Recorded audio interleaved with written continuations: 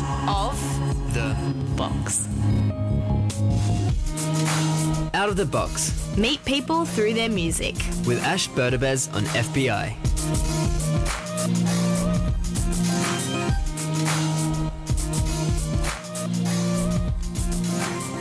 Big ups to Stephen Ferris. Always a pleasure to hear his lovely dulcet tones in the morning. And if you want to check out any of the tracks he played, of course you can find them on the FBI radio website under the programs and playlist section. And today's going to be a fun show because through the streets of Newtown and much further abroad, there are quite a few familiar faces on the walls. I don't know how to describe it, the kind of curvy, semi-cubist faces within colourful, abstract bodies. It kind of varies.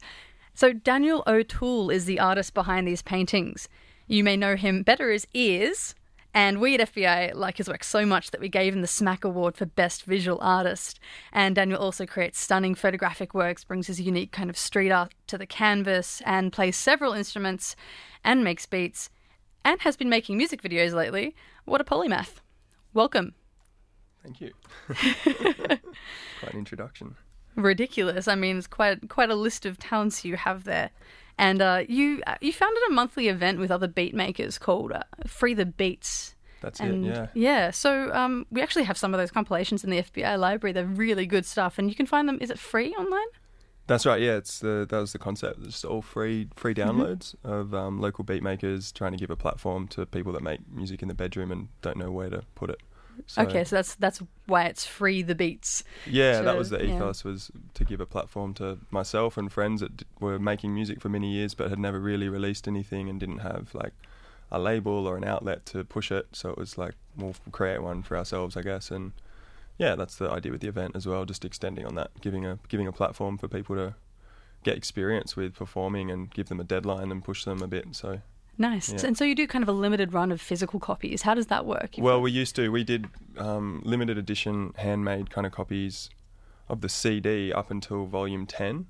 And then after 10, we just stopped doing it because really it wasn't popular enough. There were a few hardcore fans that bought it and would always order it on mail order, but it just wasn't enough. And we kind of realized, like, as time went on, it was enough of an entity online that the downloads were really the thing to focus on. And now we're collaborating with artists to design the digital artwork for each one.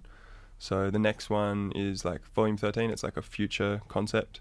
So getting people to make music from the future and inspired by the futurist concepts. And then Adam Paquette is a friend of mine who's a concept artist and an amazing oil painter from kind of a traditional school of Italian painting is his influences.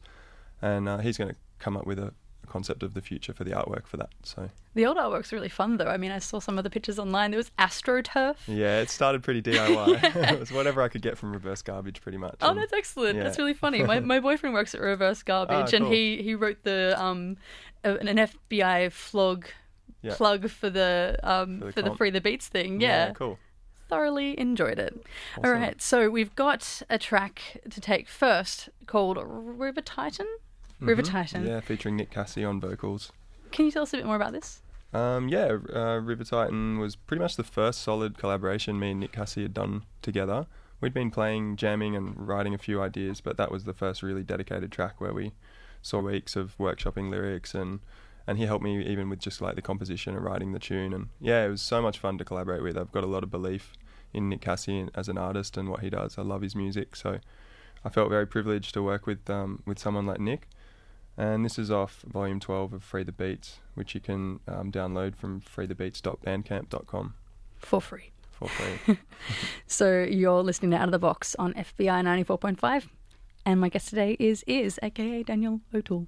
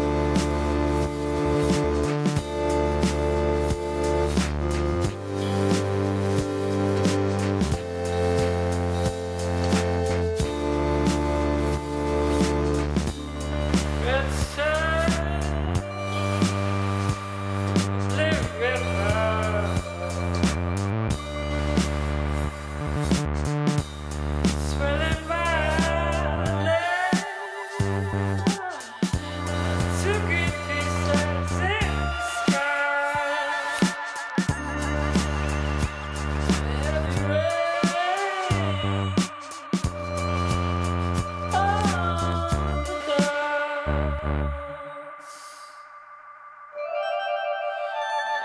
this time,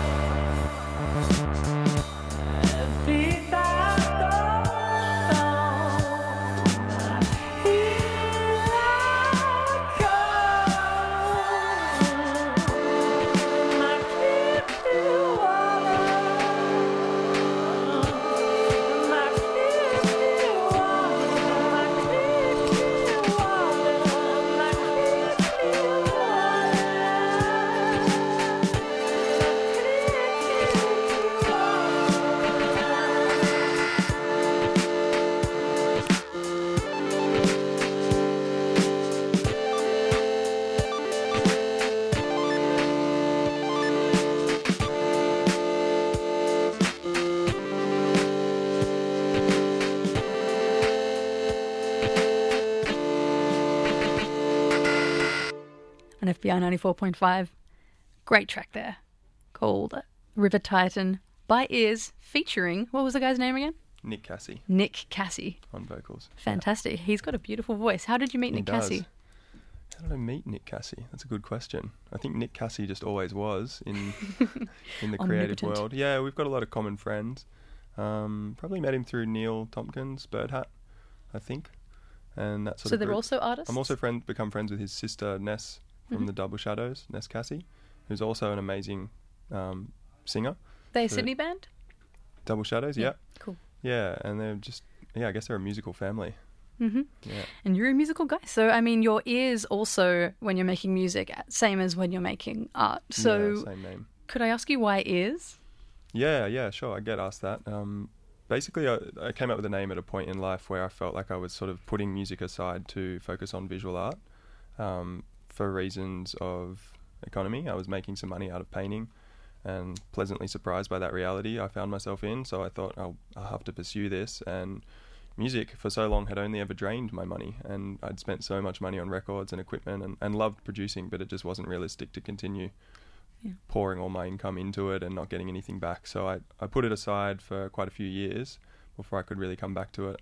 So, you say you were pleasantly surprised by being able to make money from art. Of course. I think it's always surprising to me when I hear that there's, someone that makes all of their living from art. So when was it that you were first finding out that you could make a buck and exist off? It all happened pretty quickly in like 2008. So I'd left art school the year like 2007. I sort of left after doing a year of art school, and then I was working in Sappho Books in Glebe, washing dishes, and then I kind of fell into this busking thing through a friend I'd met, Syke, who was, I'd heard about doing cardboard paintings on the street. So art busking, so painting live? Yeah, painting live, and some with them pre-prepared, I guess, at home. But we'd spend sort of Friday night collecting up cardboard and painting background colours and sort of doing preparation work, and then just head up there to King Street with a shopping trolley full of art materials and spend the day with big drop sheets laid out, just making cardboard paintings and giving them to the public for free. So the money came from donations, and we just had big jars out with like donation, free art, donations appreciated kind of thing written on bits of cardboard. And was that strange for people who were, trying Yeah, to for sure. donate? Like how did you how did people decide how much to pay? Based on what they could afford and how they felt about the work, what value they placed on it, which I thought was a really nice way to do it. It was really interesting as a social experiment. Some people were, really generous and would give you $50 or $100 for one little piece, and then others would give you $2 or 50 cents or something. So it was really cool to see. It kind of balanced out, actually, and the average donation for a piece ended up being about $7, I realised, after doing it for months and months. And yeah, I do about 100 paintings in a day, so you work it out. Wow. It was pretty good 7 money. times 100. Yeah. So I'm going to quit my job and start getting good at art and do that instead. Yeah, it was a time and a place. It didn't sort of stay that lucrative after a few months. After 4 months, we kind of knew that it was time to wind it up. Probably because you sold a piece of artwork to everyone in Everyone Newtown. had one, yeah. Yep, I still hear it all the time. People say, "Oh, well, my friend's got one of your cardboard paintings." They're still out there, I guess. So we did thousands. It's really interesting. Yeah. Yeah. I guess, you're already a big name, but one day you might find all of those popping up on eBay or something. Yeah, So you never know. So, back to your music, you're I guess you described yourself, or someone described you, I don't know, it was the internet when I saw it, as an analog purist. What does that kind of mean musically? I'm pretty obsessed with analog processes and sounds. I guess what it means is I try to keep everything in hardware as much as possible. So I do use a laptop, but a lot of my sounds don't come from laptop instruments. I don't really use soft synths. I use analog vintage synths, and I collect those. So I put a lot of money into that and building up a sound library which is vinyl based as well. So I'm using like an old Akai S2000 sampler. I'm using tape machines to process sounds. I'm using like an SH-101 and a Juno 6. Are these things hard to come across?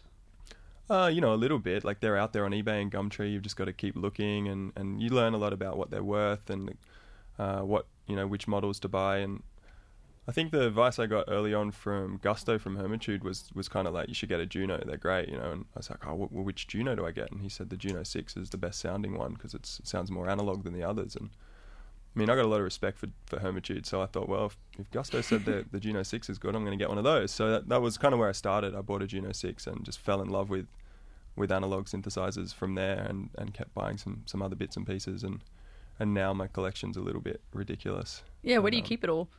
At the moment, it's all just stored in a big room below my painting studio in Leichhardt. But yeah, Nice. I've moved studios a few times recently, and that's a problem, figuring out where to have it all set up and how to work.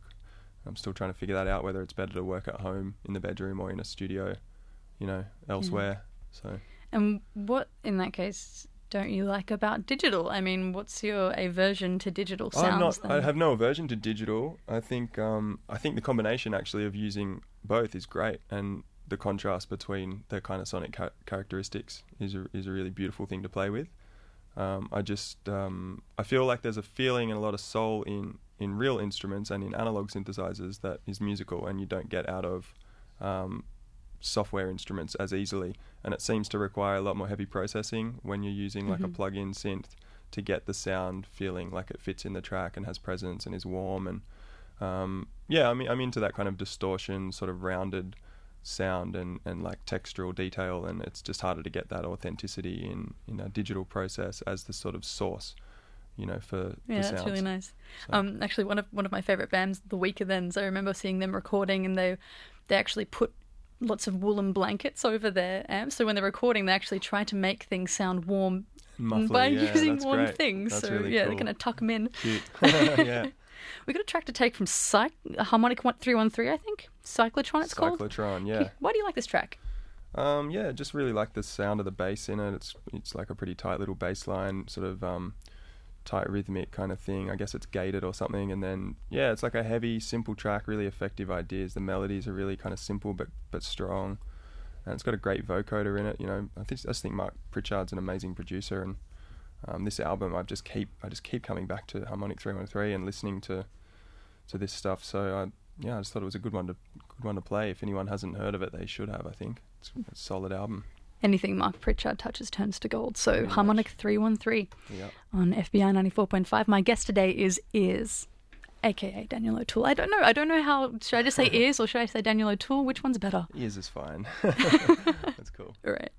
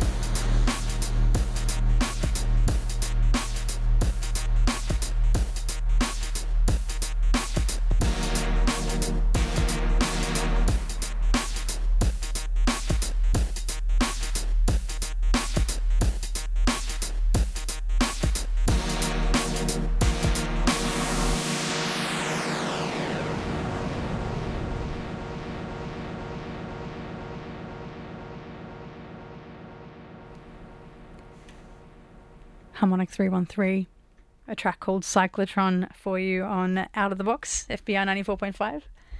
Brought in by my guest today is, and you said before you got into a fine arts degree, but you left about after a year. So what made you leave? I think I was just unsettled and wanting to do a little bit more of what I'd gotten into with the street art thing while I was studying. So it's sort of during that year of art school that I really got into it and started meeting people down in Melbourne that were a part of the scene and travelling there, and I started building those connections and was just really excited about other projects, I guess, that I had on the boil. So wanted to take time and focus on those things. One of them was a magazine called Oh Really, which I started with Max Berry, another artist that I met who was at COFA at the time. And then that kind of ended up like a gallery called Oh Really Gallery, which we ran for almost 3 years in Newtown. As someone who really always has wanted to start a magazine, I'm sure there's lots of other people like that in Sydney. Would you recommend it? Is it hard to start a magazine, or is it fairly straightforward? Yeah, it's definitely hard. Yeah? I don't really recommend it personally. I mean, what we found was it's just hugely expensive, and there's a lot of business involved in trying to negotiate the money side of it to get the printing done, getting quotes, finding a way that's ethical to do it's really tricky. Printing in Australia is expensive. We printed in China for one of them, and it was quite an intense process. Trying to find people that sponsor you and support what you're doing, and advertising a magazine's really tricky as well.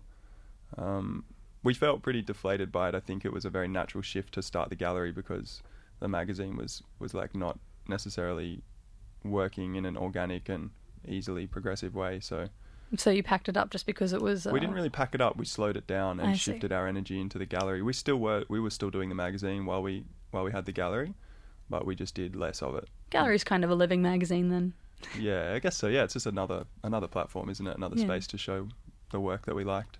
So do you kind of think that art needs an education or training or anything like that? I mean, you left after 1 year of uni, like art school, I guess. So would you say you missed out on anything, or? Yeah, of course. I mean, every sort of decision like that comes with consequences, for sure. Yeah, and I think about going back and studying again. I think the really exciting thing about studying in an institution is all the people you meet and the other artists that are there, the like minds that you encounter, and the art history. The sense of sort of perspective and clarity on what's come before is really important to fuel your future sort of projects and understand your place in that historical context. So I think that's the thing I crave more of, is like a better understanding of all the isms throughout history in art, and knowing why everything happened. And I feel like no matter how much you read and what you learn about that, it's almost impossible to ever really understand all of it and get there's sort of no objective truth on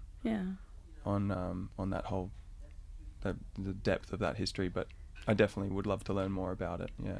As an artist, where do you kind of sit with all of the isms? Do you expressionism or? I guess modernism's a really big reference for my work. The sort of, like you said, cubist ideas that come into that fragmentation of form, and looking at the intersecting kind of contour lines in the face is like a bit of a Picasso reference that people jump on pretty quickly.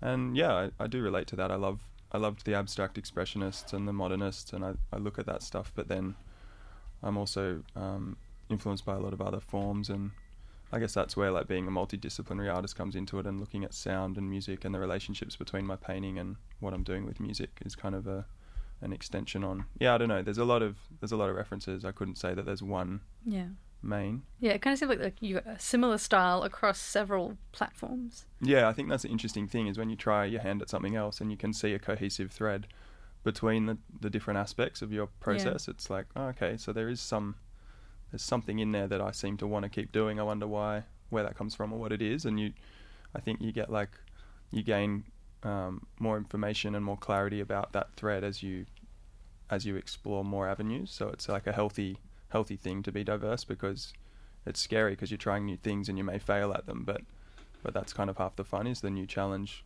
feeds into the things that you do already know and the disciplines you're comfortable with. It's really interesting how a visual can translate into a sound. Like, I used to go with a friend of mine called Matt to a gallery in Guyamere, and we'd go there and look at artworks and try to match music to it. Do you ever do that? Do you kind of like try to match the music you're listening to with the art you're either creating or looking at? When I'm painting, Yeah. I definitely feel like the music I'm listening to in the studio has an impact on the way that I paint and what I'm doing, what I'm working with. But often also I choose the music that suits the mood I'm in terms of painting or what I'm already working on. So it's not necessarily always the music that's, kind of directing the visual work. Yeah. But what about painting as dance? Painting as dance? Yeah. Yeah, that's a pretty interesting concept, actually. I was contacted recently by a guy who's doing a lot of research into the relationship between dance, movement, and drawing. I taught a workshop. It was kind of my first experimental drawing class in Melbourne recently with the workshop guys. And it was that idea, like playing with developing the impulse and using the movement in the body as a response to music. So I did a lot of stuff where I played different types of music to see how what kind of marks they felt represented that sound and how they could like allow their body to influence the drawing. And it was hard for people. They felt very, I think, self-conscious about, like dancing in a drawing class was out of context for them. There was one lady who was an art teacher herself who really cut loose and was just like, she was really swaying and grooving around, and her drawings were really great. They looked really lucid and free, and there's no right or wrong way to do it, but I guess if there is a wrong way, it's to not try, and some people were just sort of a little held back. So it was great, though, to see by the end of the class everyone really free up and kind of get into the idea of developing that impulse. Can you think of any examples of like a certain type of music or a certain artist or whatever, and how that might affect how things look visually? Like, if you're listening to jazz or something, would that make things like squigglier? A certain type of artist. I think this is like a weird reference, but what comes to mind is that Pollock film that Ed Harris directed, where, and this is obviously not like reality, this is a film, but I loved the kind of relationship in that film between the score and what was going on screen. And there were a lot of scenes where, it was jazz, and I'm not sure whether Jackson Pollock actually painted to jazz or whether that was made up, but I really liked that idea of the kind of frenetic, crazy, drunken, like hypnosis of creating this bizarre painting that kind of was almost a reflection of his own insanity, but using this music that had sort of a similar energy and was like chaotic and vibrant and fun and endless almost in its like sort of bebop scalic rhythms. So I thought that was an interesting. I kind of come back to that thought a lot actually when I'm painting. That film had a big impact on me, and I loved the relationship between the score and what was going on visually. It felt very synesthetic. You're listening to FBI 94.5, and it's Out of the Box. So this is where we get a guest who does something interesting and we get to know them a bit more through their music. You've got a track is called Bending Moment with you today. So who's this by? So this guy is Himuro Yoshiteru, who I discovered recently. He's on Cosmopolyphonic is the label, I think. And that's a cool name. Which I just discovered when I was recently in Japan, and I was kind of emailing people back home about like what do I do here for music? Where do I find like gigs and what's going on? And sort of through that I got directed to some labels and of music made in Japan, and I found this guy and I just fell in love with it. I really loved it and bought his album. So I think it's really interesting sounds. His sound palette's really kind of unique. I feel like he's really pushed that sound design experimental aspect of creating a palette and working with it, and they're pretty sort of heavy pumping beats, so I think it's pretty interesting.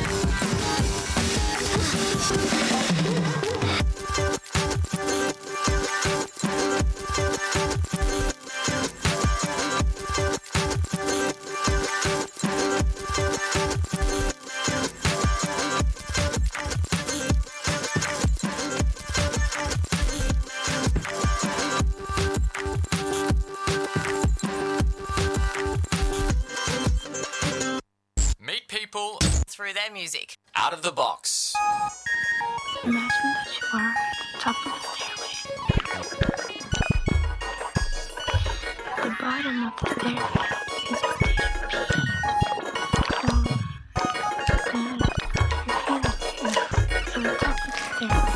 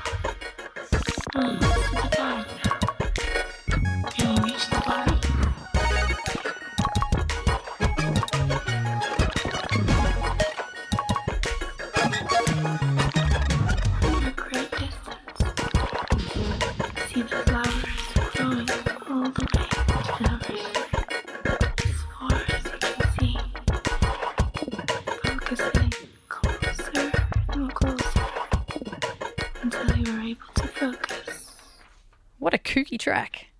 Brought in by my guest today it's Mouse on Mars, The Beach Stop was that one. Good pick. Interesting. Thank you. Interesting kind of track. It's a weird one, yeah. Yeah, kind of frenetic and psychotic, I guess, would be the ways I describe that one. Yeah. And so could we talk about Sydney's art culture? Because I guess you have a pretty good insight into it, much better than I would.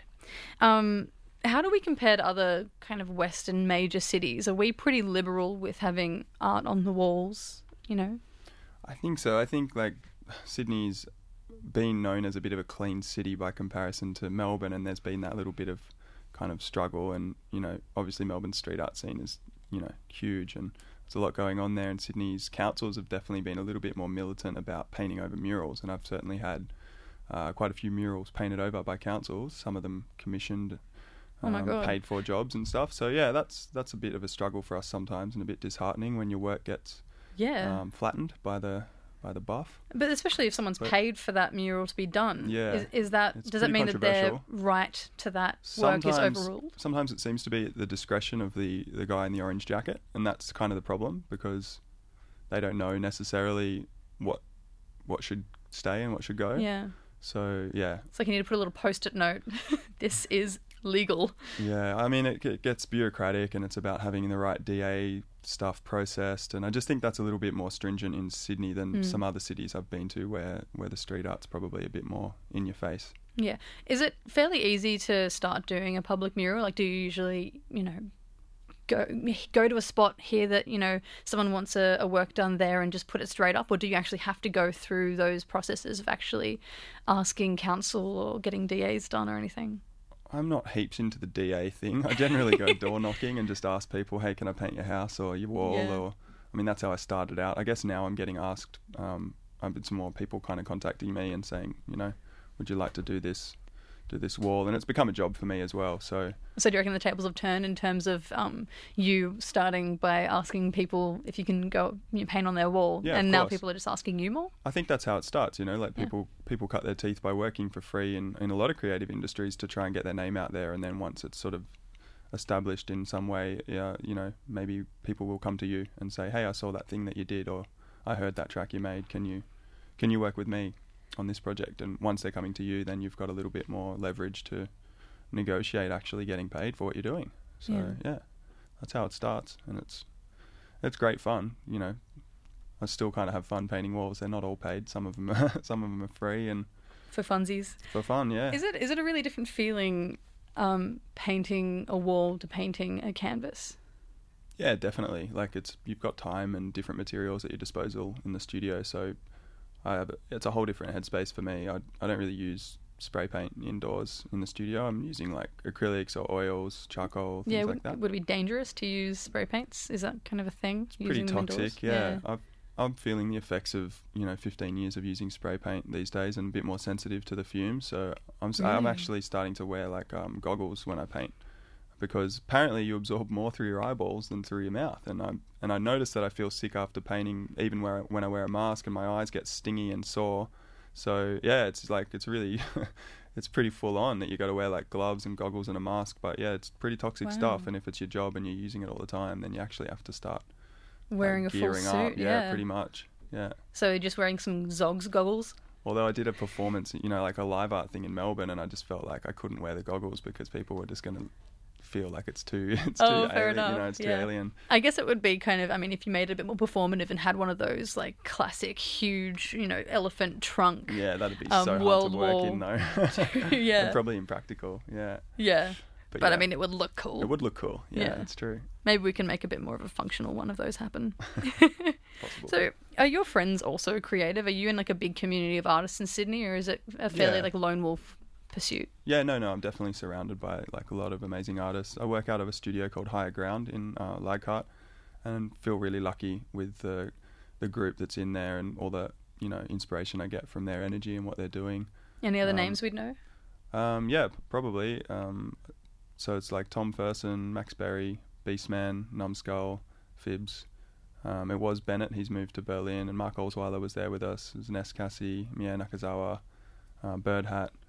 Wow, lots yeah, of people in lots one of people. space. Yeah, it's great. It's a really, there's a hive of activity going on, and really exciting to kind of watch everyone growing over the years. Yeah. Do you think it's like better to actually be surrounded by artists as an artist, or do you kind of think that like solitude's a good thing? I think everyone's different. Some people thrive in solitude, and others need a community. I like both. I think the community does really great things for me, and having people around while I'm working inspires me and drives me to make work in a different way. But also I think sometimes when I'm in on my own, I can get into a headspace and a zone which is pretty unique, because I'm totally uninhibited, and I can kind of go into the crazy zone and talk to myself and sing to myself and dance and do whatever I need to do and not feel like anyone's watching. That's really interesting, because you Yeah. seem like quite a normal, reserved person. I'm getting this completely other image in my I'm not so normal. yeah. Maybe it's the fumes. It could be the fumes. I might have terps brain already. Hope not. All right, we're going to track to take from Sluggabed. Probably not the most beautiful word I've ever heard. Sluggabed. Yeah. Gross. It's a fat tune though. You're gonna like the bass in this one. All right, Ultra Heat Turn up your subs. on FBI 94.5.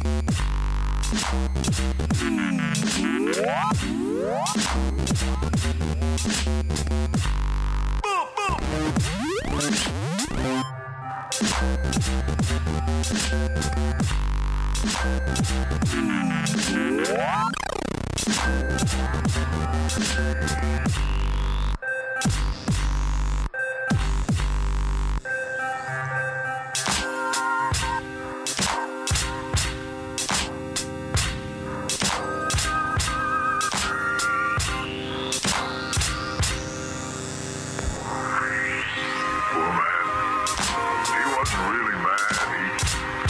He just felt rejected. And because of his bitterness, his experiments became grotesque.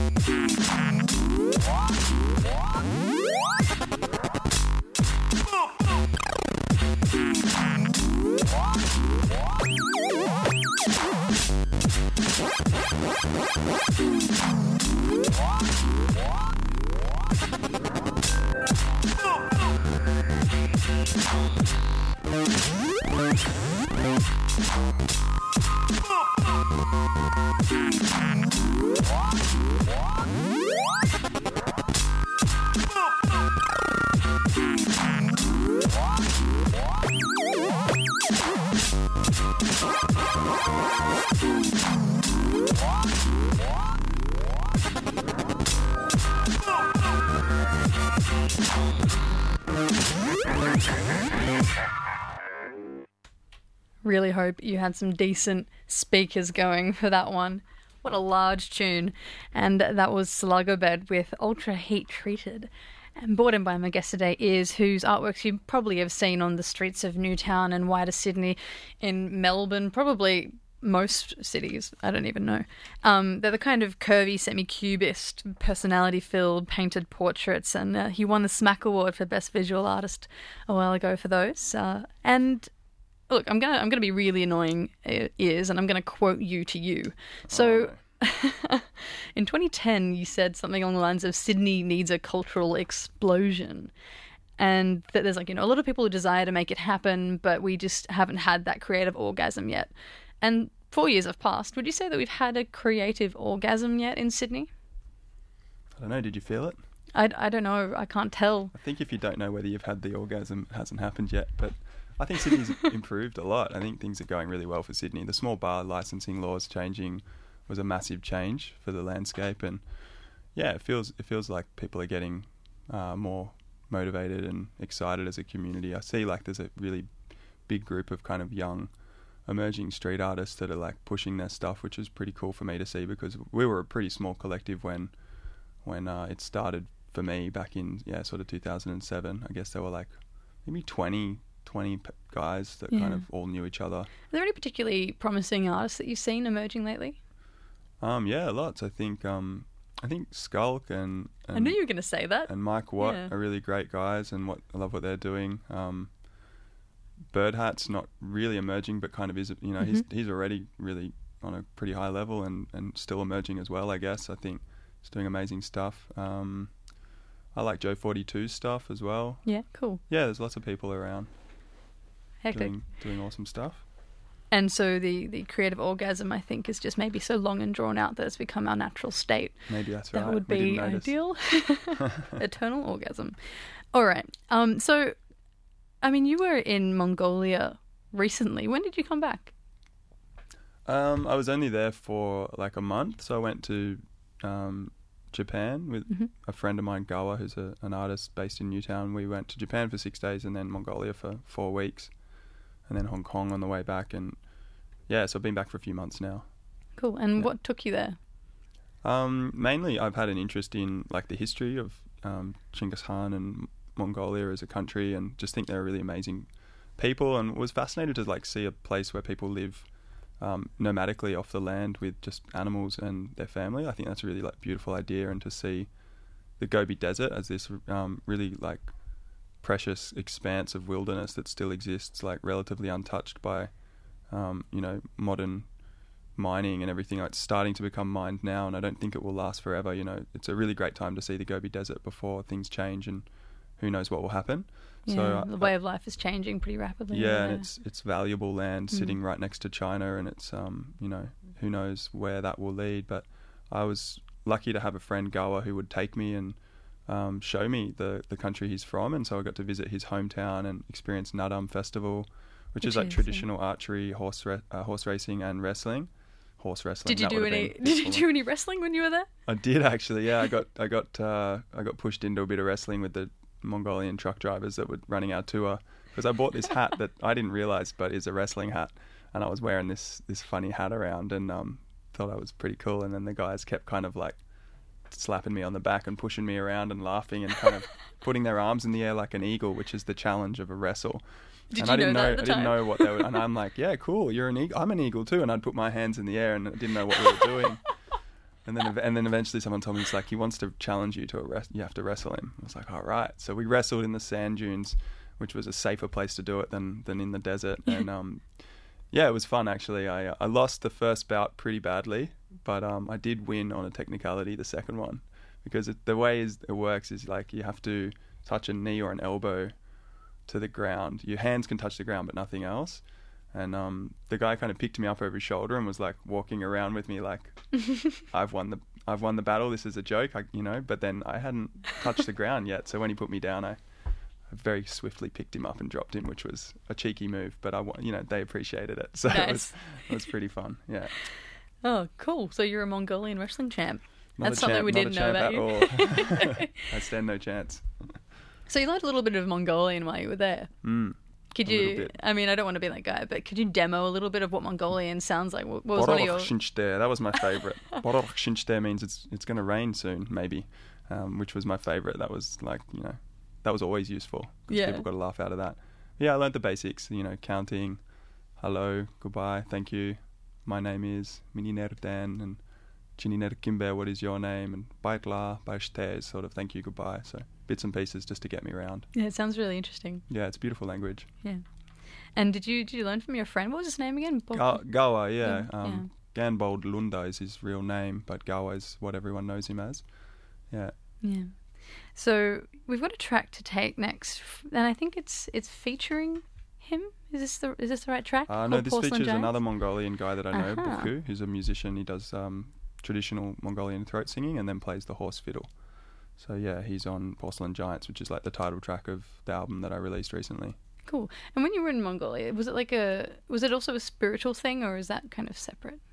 Yeah, I guess for me it was a little bit because I enjoyed kind of connecting to nature and in my own way, and yeah, I definitely tried to get a lot of time in meditating. There's a kind of funny photo I posted of me like meditating in the desert, which is like a bit of a joke, silly photo because I'm dressed up as a Mongolian and everything, but I actually was meditating as often as I could. Just walking for an hour into the desert and sitting was a really great space. You don't get that kind of experience anywhere else, I suppose. The feeling of being in the Gobi and being so isolated and landlocked is really unique. So if you're walking an hour into the desert, how long are you spending at a time kind of in this meditative state? Oh, I might spend half an hour or an hour or however long. Sometimes it might be 15 minutes. However I feel, I think. There's no sort of expectation on what it's going to be. Is that something that you brought back to Sydney with you? I mean, because as an artist, do you kind of combine spirituality with your art practice? Do you try to like meditate to get yourself in a certain zone? Not to get me in a certain zone, but just to manage the sort of manicness of my mind, I think, and the speed of my thoughts and probably the coffee that I drink. Yeah, I try to meditate as often as I can just to calm myself down and gain a little bit more focus. Yeah. Awesome. Now we got that track, Porcelain Giants. Burku doing Mongolian horse fiddle also in this song. Yeah. My guest today is Iz. You listen Out of the Box on FBI.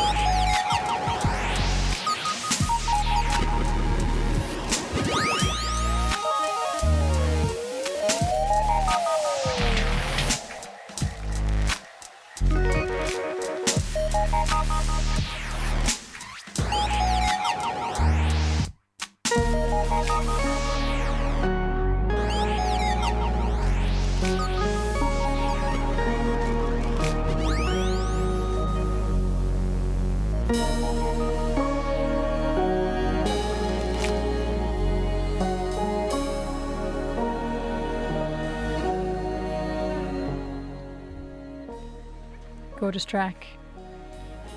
Porcelain Giants. Can you hear the Mongolian horse fiddle? Spot that. Brought in by my guest today is otherwise known as Daniel O'Toole. He's been DJing for the past, I guess, hour. Yeah. Wicked tracks, which you can find all of them on the FBI Radio website on the programs and playlist page. We've listed them there, so if you'd like to find them, that's where you can go. And also the Free the Beats stuff. If you Google that phrase, you can pretty much find everything, and it's all free. That's right. So you did a DJ set a while ago for Ambush Gallery. There's a charity fundraiser coming up called Project 5. Can you tell us a bit about what's going on with this? Yeah, Project fundraiser? 5's, it's a really great sort of event. I was involved way back. I think it might have been the second one that they did, and this is sort of number 6, I think, volume 6. And it's like a month-long exhibition of 4 artists, a public sort of site-specific installation in Darling Harbour at the Darling Quarter. So this one they had Askew, who's a really great artist from NZ, and then 23rd Keys, stencil artist from Melbourne. They had Alex Laws and Kyle Hughes Odgers, who's also known as Creepy from Perth.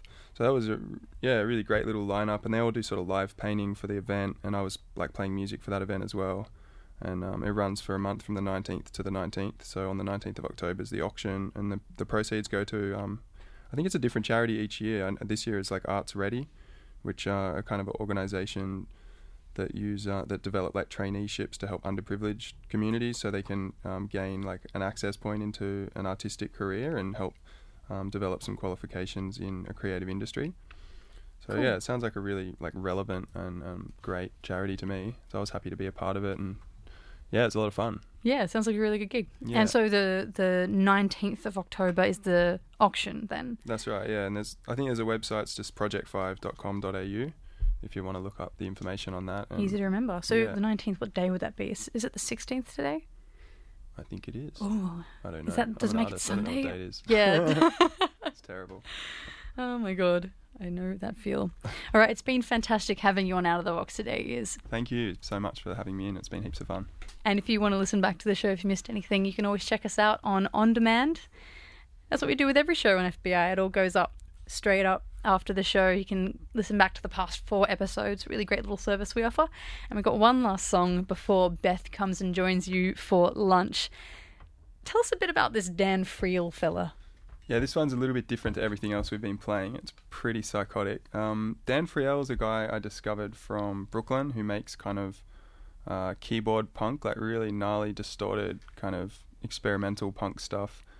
I just really liked some of the ideas and textures and the types of distortion that he was using. I found them pretty interesting, and he was able to push the envelope a little bit with how experimental it was while still having these like poppy kind of punk melodies going on. So it was a cool contrast. Yeah, keyboard Yeah. punk is not something I've really heard of before, so we'll Yeah. see how this goes. It's intense. All right, fantastic. On FBI 94.5. Thanks a bunch. Thank you.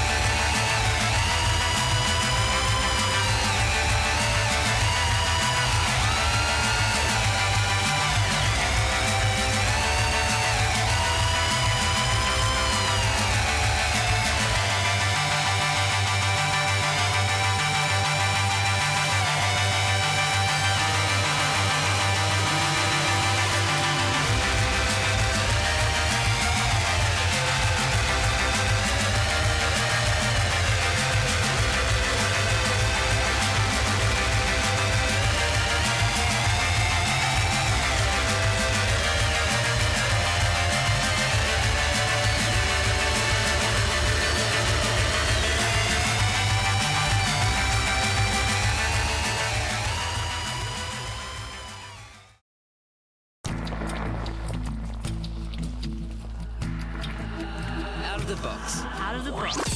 Out of The box.